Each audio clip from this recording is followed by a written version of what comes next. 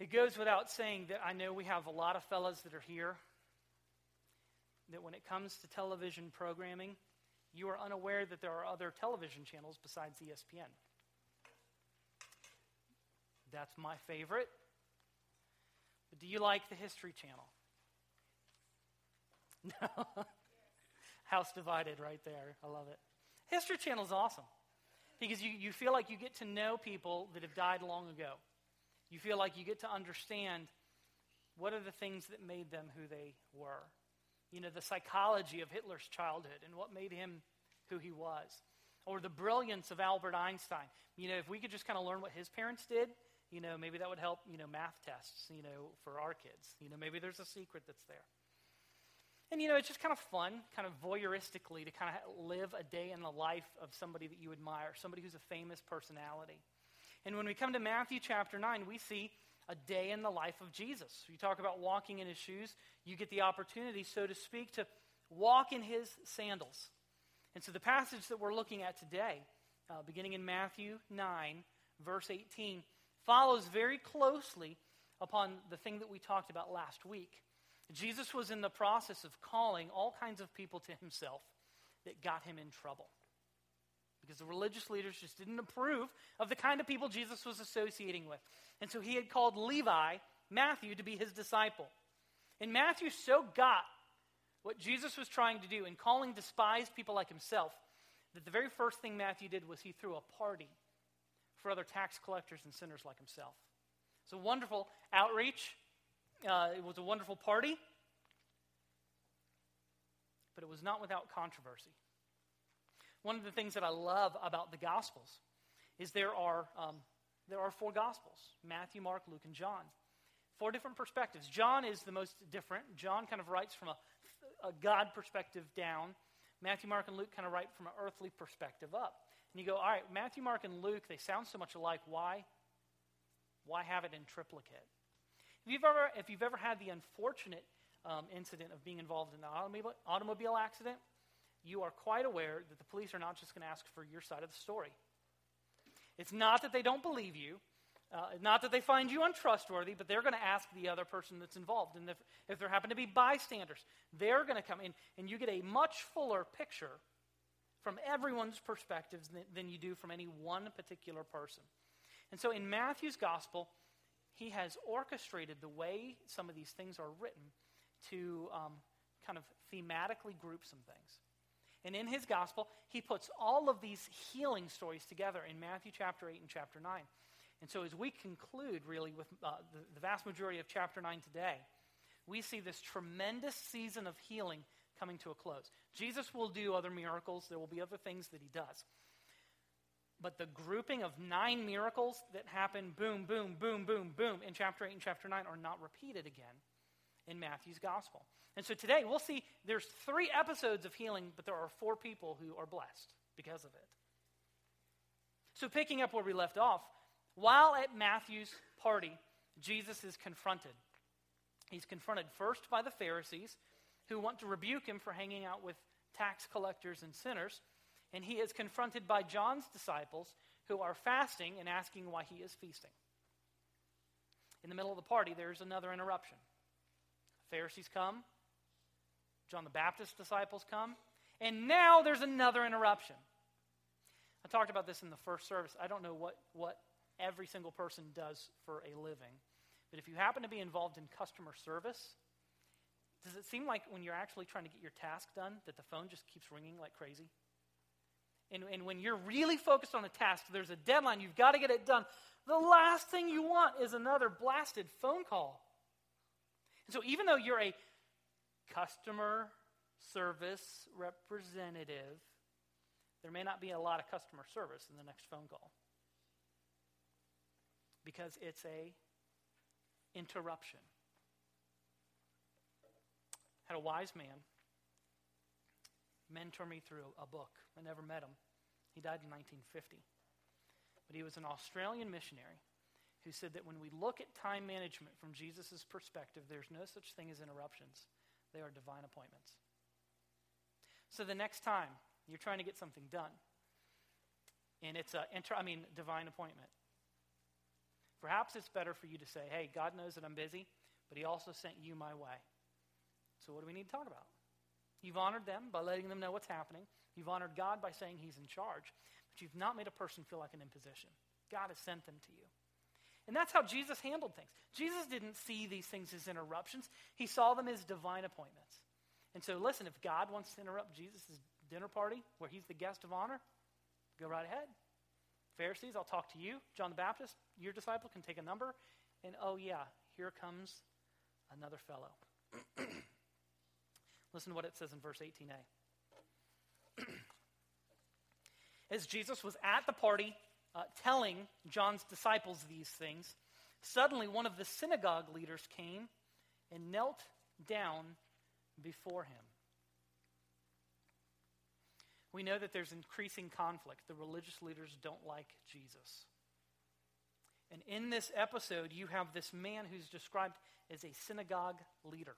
One of the things that's cool, if you pay attention to stuff in the Holy Lands, they have excavated the synagogue in Capernaum, and there's a house, there's a parsonage kind of attached to it. Then that's where the synagogue official lived. He was a lay person. He was not a priest. He was not a rabbi. He was kind of what we would call an usher. He helped to take care of the building and to perform some of the tasks, but he was a lay person. They think, the guy in this story, that they have walked through his house. They've excavated it. That's just cool, to go back 2,000 years and to find the actual place where this story takes place. And it's interesting because Mark and Luke record that this man's name is Jairus. Matthew doesn't tell us his name, but he says how he came, the manner in which he came. Matthew is the only one to specifically call out that when he came, he knelt.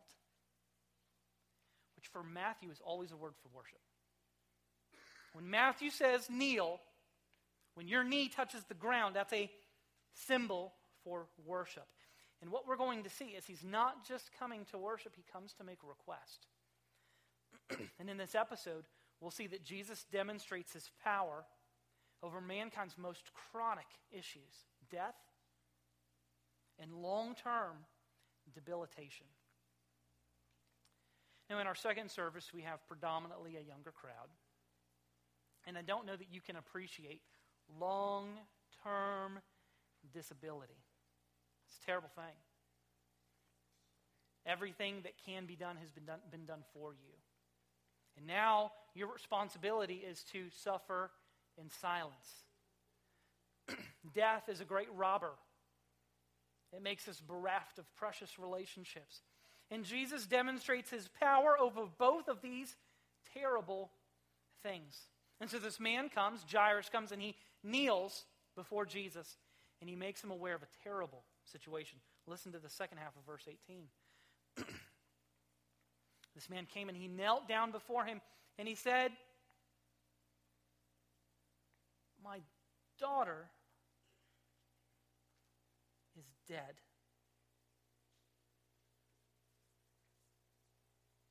My daughter is dead. Who invited this guy to the party? You can hear the casual conversation, the clinking of glasses, and maybe the chink, chink, chink of utensils hitting the plates.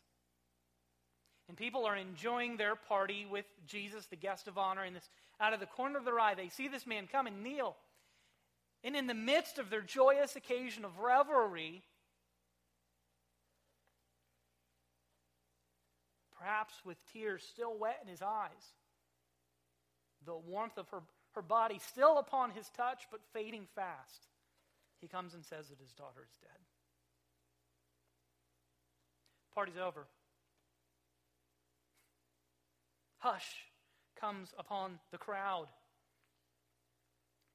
Can you imagine leaving your wife to deal with this and you go, I have an errand to run. I have a person to see. And what I love about this is that he moves very quickly from reporting the fact she is dead to faith. She is dead,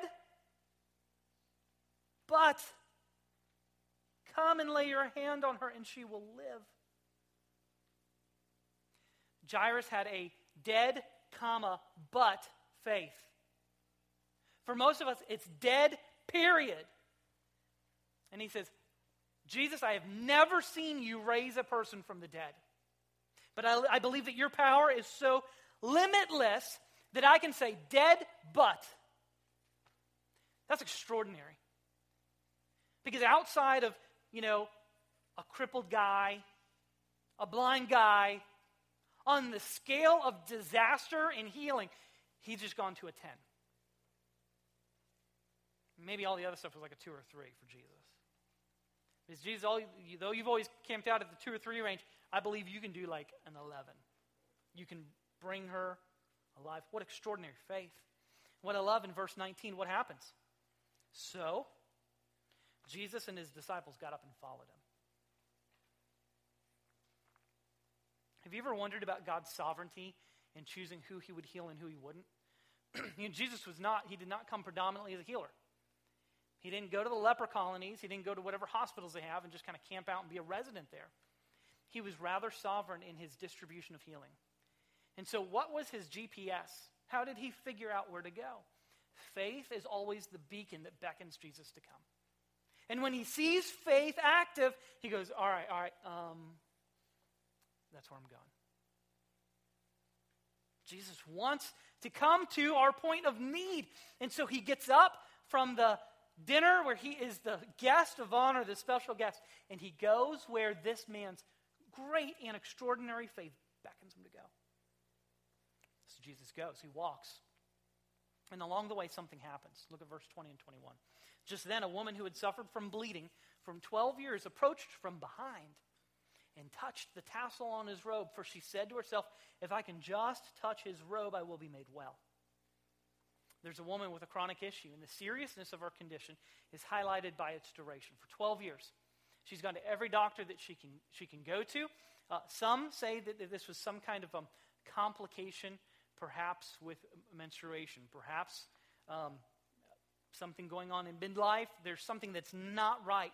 But there is loss of blood that is significant enough that she can't hide it. It might be a private issue and has public consequences. It's embarrassing. But even more than that, losing blood makes you weak physically, run down. According to the Old Testament law, it makes you unclean socially. And if you're unclean, you can't come to worship. So you're also a religious outcast. So the terrible thing about this debilitation that she is suffering is not that it destroys her life. It's not life-threatening, but it is life-destroying. Life-threatening, she's not going to die from it. And so she's disgraced, and she sees Jesus making his way. And she comes up with an interception plan. She don't want to meet him face to face. She's embarrassed. She wants to make this a private affair. So we all know this to kind of be a futile thing. She sneaks up on Jesus. I mean, even when Jesus was a kid, did he win at hide and seek all the time? Sneaking up on Jesus. And she believes that if she can just touch the hem of his garment, kind of flapping in the wind behind him, that she'll be healed. Is this faith? Is this faith? Is it good faith? Yes! Now, I think it's tinged with some degree of superstition. Is Jesus not going to know? Is Jesus not going to know? Why doesn't she want to ask him? Is Jesus not going to be willing? Does she have to touch? Is there any special garment in any special power in his garment? What if she touched the wrong tassel? Left, not right. Oh, shoot, I've been practicing that. There's some superstition. Her faith is sweet, but it's imperfect.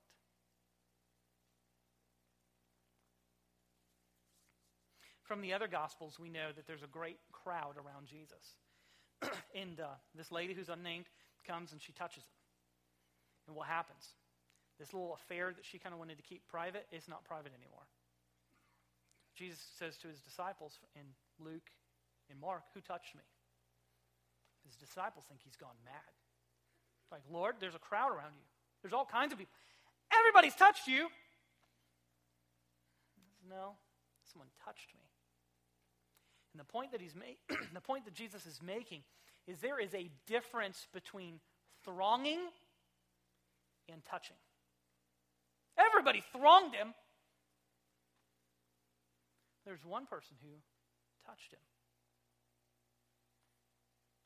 Just to be honest, at the state of the church in the United States, I just ask myself the question, do we have churches full of people that throng Jesus? Or do we have people that have touched him? There's a difference. Both are touching. One is effective. And so while she'd hoped for anonymity, what does sweet, meek, and mild Jesus do? He calls her out.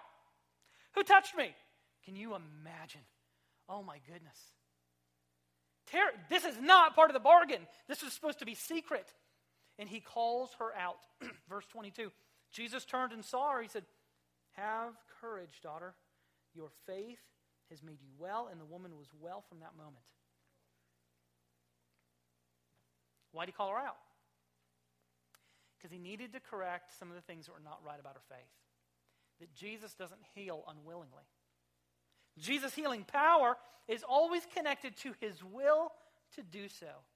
And by calling her out publicly, he is reinstating her to public life. You're healed. You're better. You can go to temple. You don't have to hide from people anymore. You're reinstated to society. This whole story about the woman isn't even its own story. You remember what happened? Jesus was at the party. Jairus came up, said, my daughter's dead. Let's go. So this is an along-the-way story. This is a story within a story. It's not a separate healing. The healing is what Jesus is going to do for Jairus. But Jesus has the power that even in transit, on his commute to work, there's a woman who's been sick for 12 years, not a problem. I'm stocked up. I get everything I need to fix everyone that I need to wherever I might go. I'm not prepared for that. But Jesus is. So Jesus continues to Jairus' house. The woman's story is a brief kind of interlude within it. And so he gets to the house and he sees the professional wailers. No matter how poor you were, in Hebrew society, if you had a death in the family, you were expected to hire at least 2 flutists and a professional wailer. That's not someone who hunts whales. That is a mourner. There are some traditions, even in the United States. Our funerals that we do here are rather sedate affairs. But you participate in some other funerals, and you'll leave wide-eyed because of the mourning and the weeping that happens there. And that's more kind of in line with what's happening. So Jesus gets there, and he sees the professional wailers, and he dismisses them and say, were you guys paid in advance? Yeah. Okay, you can go. I don't need you anymore. She's not dead. She's sleeping. Well, what kind of reaction do you think that elicits? Verse 23. When Jesus came to the leader's house, he saw the flute players in the crowd lamenting loudly. Leave, he said, because the girl isn't dead, but sleeping. I don't know if the parents got a refund. But Jesus said, you're not necessary because she's not dead. You see what the Bible says? They started laughing at the Lord.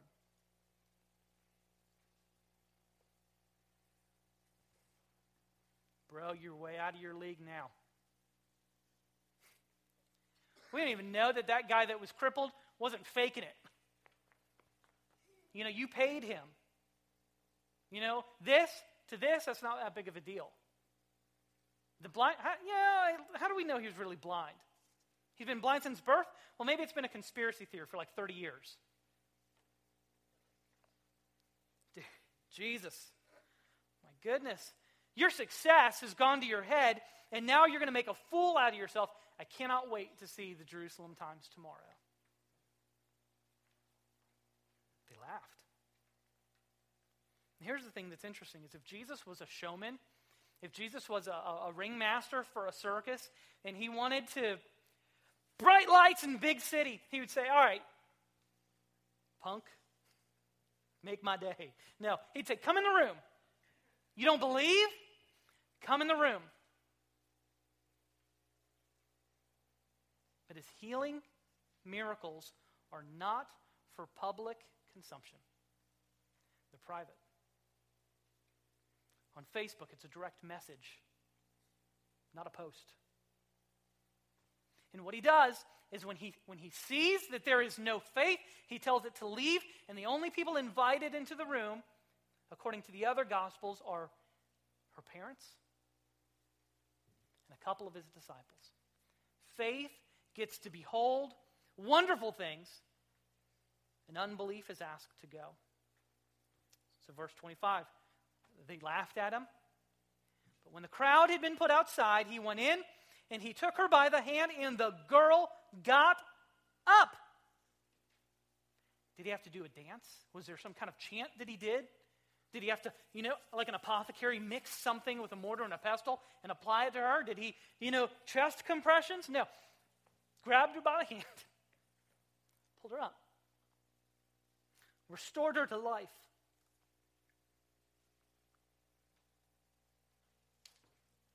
When the Bible says she got up, the literal word is she was raised. She was raised. She was resurrected. Not like Jesus, because she would die again. She was raised. Giving a clue that this man who healed her would die and be raised for the benefit of all who would put their faith in him. This most incredible and extraordinary faith that her father had, dead but is rewarded with new life. Jesus last week demonstrated his authority over sin by forgiving it. And now he says death is nothing but another thing. And I can make it flee. All throughout these stories, these collections of stories, Jesus responds immediately to the faith of Jairus. Jairus comes and says, my daughter's dead, but Jesus goes. The woman comes and she says, I'm sick, been sick for 12 years. He turns around, woman, daughter, your faith has made you well. There's faith, Jesus responds. And so we see that verse 26, verse 26, and the news about what Jesus had done spread throughout the whole area. That town, that village, that zip code, they heard. Jairus' daughter, she's alive. Jesus did it. In verse 27, it says that Jesus went on from there. He was going out. And two blind men followed him. That's funny. Two blind men followed him.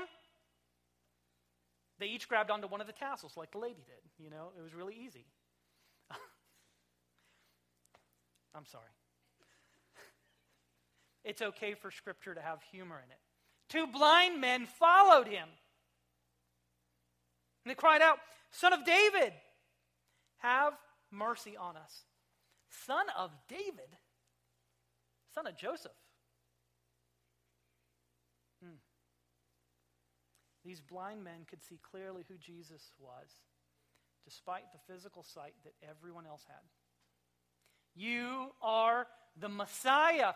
And this is the first time that phrase occurs in all of Matthew, and it's on the lips of blind men that can't even see his miracles. He says it. This is the word spread quickly, you think? Girl got raised up. Jesus is walking along, and in irony, Jesus gives physical sight to men who already see clear spiritually.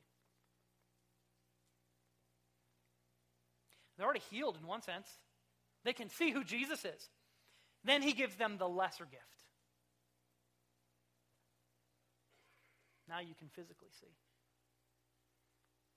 They may be physically blind, but they were spiritually perceptive. And here's the thing that's crazy. Where Jesus had always responded immediately to faith, faith, boom, faith, boom, faith, boom. These guys call out, and Jesus flat out ignores them. Why'd they follow him? Because he didn't stop to talk to them. Jesus, Son of David, have mercy on us. Look at the next verse. So they follow him. Verse 28, when he entered the house, the blind men approached him. So wherever the blind men were, probably at the gate of the city, they followed Jesus to the house. And once Jesus got in the house, there's only one door. They cornered him. blind men followed him, got him in a house, cornered him. And Jesus says to them, do you believe that I can do this? Listen, not easy for blind men to do. Follow Jesus and corner him, but they were undaunted because they knew who he was. So perhaps because of the excitement of the day and the spreading news about all the miracles, there was a particular reason Jesus wanted to do this miracle in-house. He wanted this to be a house call. He did it in-house because he did not want to help to bring to birth a false faith based upon miracles. And he knew the questions that he was going to ask and the interaction that he was going to have with these blind men about what they saw clearly. And he didn't want the crowds to witness their faith in him as the Messiah, because his time had not yet come. There was still work to do. And so he brings them in and allows them to give full testimony to their faith in Christ. He asks them a question. Why? Is the question necessary? No. Do you believe? Jesus, we've been following you for half a mile. You better believe we believe. Yes, Lord. They even answer faithfully. Yes, Lord. Then he touched their eyes and he said, let it be done to you according to your faith.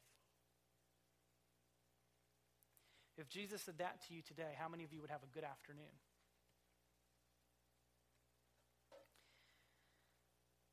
What if your physical health was in direct proportion to your spiritual vitality?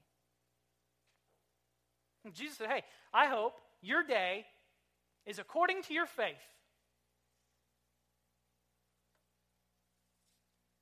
I, for one, am grateful for his grace.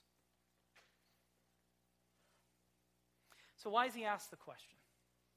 Why does anyone ask a question? Jesus isn't being a smart aleck. Every day when my kids come home from school, what do we do as parents? Parents, you know the question you ask. What's the question you ask? How was your day?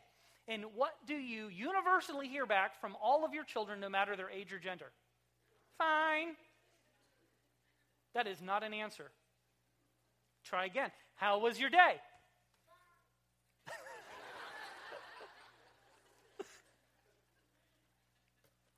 Mom and Dad, why do we ask the question? Because we want to know what's going on in our kids' day.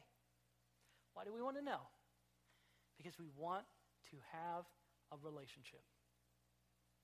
Did Jesus need to walk and grab the girl by the hand to get her up? No. Did Jesus need to turn around and talk to the woman who'd been bloody for 12 years? No. Did Jesus didn't even need to acknowledge the blind man. He could have walked by him and just gone, while he's walking. He didn't need for them to chase him, and he didn't need to get in the house, and he didn't need to ask them a question. But Jesus was interested in building a personal relationship. Where there's faith, he wants to encourage it. If you believe in me without knowing me, how much more will you believe in me once you know who I am? This is the God we worship, who doesn't sit on some throne, and our life is not like some kind of fantasy football game for him. Well, I'm going to put Drew Wilson in the game today. You know, Henry Grantham, I'm going to get him too. You know, Paul Wetstein, I'll put him at tight end. It's not a game to him. The sovereign God of the universe wants to relate to the people that he has created. And so Jesus heals them. He says, let it be done for you according to your faith. And their eyes were open, and then Jesus warned them sternly, be sure that no one finds out. And being the good disciples that they were, they went out and told everyone in that whole area what Jesus had done. If they believed his healing words, they should have listened to his warning words. This word for sternly warned only occurs 5 times, and it's a violent verb, because Jesus is trying to avoid a false faith, an ill-conceived faith. But the thing that we learn here is just because you have an experience of grace does not mean you will be obedient. It should. Have you obeyed perfectly this week? You can raise your hand. We'll clap for you. call you a liar, but we'll clap for you. We'll have an invitation in a minute. You can come repent. They didn't obey. The last picture that we see in this collection of Matthew's miracle stories. And in the last picture, we see Jesus restore speech to one man, and then everybody's talking about him. He restores speech to one man, and everyone talks about him. Look at verse 32. Again, in verse 31, they went out, they spread the news about him throughout that whole area. Verse 32, as they were going out again, a demon-possessed man who was unable to speak was brought to Jesus. And when the demon had been driven out, the man spoke. And the crowds were amazed, and they said, nothing like this has been done ever in Israel. And the Pharisees said, he drives out demons by the ruler of demons. There's a whole lot of talking in those last three verses. It's another story of a demon-possessed man. And the temptation for us is to think that when we talk about all of this demon stuff, it's just a primitive way to talk about disease and insanity. If that's where you're at, please note that not every instance of Jesus healing is a case of demonic possession. There are some natural causes that are just that. They're natural. But there are other that are due to demonic activity in which a distinct evil personality takes control of a man and removes some ability from them. That's what's happening here. This is not a man who just wasn't born with vocal cords. This was spiritual, demonic activity. We don't have a lot of detail. Jesus cast the demon out. And how did we know the demon was gone? What's the Bible say? He spoke. Well, now, it's not just that man speaking. Now, the crowds are talking. I want you to notice something. When we talk about what's been happening here, look at verse 26. Jesus raises up Jairus' daughter. Verse 26. And the news spread throughout that whole area. The blind men, verse 31. But they went out and they spread the news about him throughout that whole area. So that area they know. And it's almost kind of anticlimactic. Because now all Jesus is doing is healing a demon-possessed man who couldn't speak. Raising Jairus' daughter was the big one. But once Jesus heals this demon-possessed man, what does the crowd say? Nothing like this has ever been done in the entire nation of Israel. This is not Charlotte News. This is CNN. This is Fox News. This is a national news story. This is not CN2.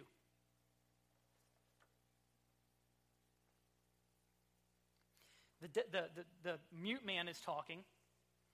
The crowds are talking, and the religious leaders not paying attention to what's on Twitter and what's kind of the what's happening, paying up with the current trends. They needed to talk too. So they heard the man, they heard the crowds, and they couldn't deny the miracle. So what do? They ascribe it to the only other source that they could, since they couldn't deny that the miraculous was taking place. So what do? This man casts out demons. How? Because he is one. It's a terrible thing. But isn't there a danger of erring in the opposite direction when you don't know all the facts? They refused to believe that Jesus was God. So they refused to believe that the miracles were done by God's hand, and so they have to ascribe the work of God to the demonic. Be very careful when you don't know all the facts. Because it's not that you're neutral. You typically swing to the opposite extreme. So friends, for us, here's the question. When we consider all that Matthew has grouped together in these healing miracle stories, you see both the breadth and the depth of what Jesus does. He heals lepers, outcasts that nobody's supposed to touch, and Jesus heals them. His love and his ministry is broad. But when it comes to people's problems, how deep does the problem have to be before Jesus can't help? 12 years? Every doctor you've been to, 12 years, I can't do that. Death? Dead, but. When we consider Jesus' power and authority, his breath, its breath extends to every person. and its depth extends even to the extent of lifelong illness and even death. Paul says, what can separate us from the love of God in Jesus?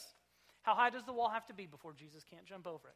How wide does the moat need to be before Jesus can't cross it? And he says there's nothing. There's nothing he can't do. And so as we consider this incredible picture that Matthew paints of Jesus, his authority over sickness and death, his authority over nature and the supernatural, we ask ourselves this question at the end of this collection of stories. Everyone's talking. Like the crowd, are we merely talking about him? Like the Pharisees, are we talking against him? Or are we, as Great Commission Christians, speaking for him? Telling of his marvelous deeds and calling upon all men and women to repent that they might know his power and his freedom. In light of these wonderful works that Jesus does, why would we not consider it a privilege and the highest of callings to tell of the things that he has done? Not just for people in the past, but for us. Listen, the Bible says, your heart rebels against God. So when a man or a woman comes to Christ, that is no less a miracle than him raising the dead. Why would we not share the story we have to tell? Pray with me, please. God, we have life in your name, and you call us to steward the things that you have given to us for your glory. So, Lord, convict us of where we have been embarrassed to brag on you. You give us everything, but as we see, we must know our need before you are effective for us. And so, God, I pray that by your Spirit you will humble us, you will break us, you will point out the things that we have held on to in our own power, and that you help us to let them go, to lay them down, to give them to you that your power might come in and cleanse and raise us up to walk in newness of life. Lord Jesus, I pray.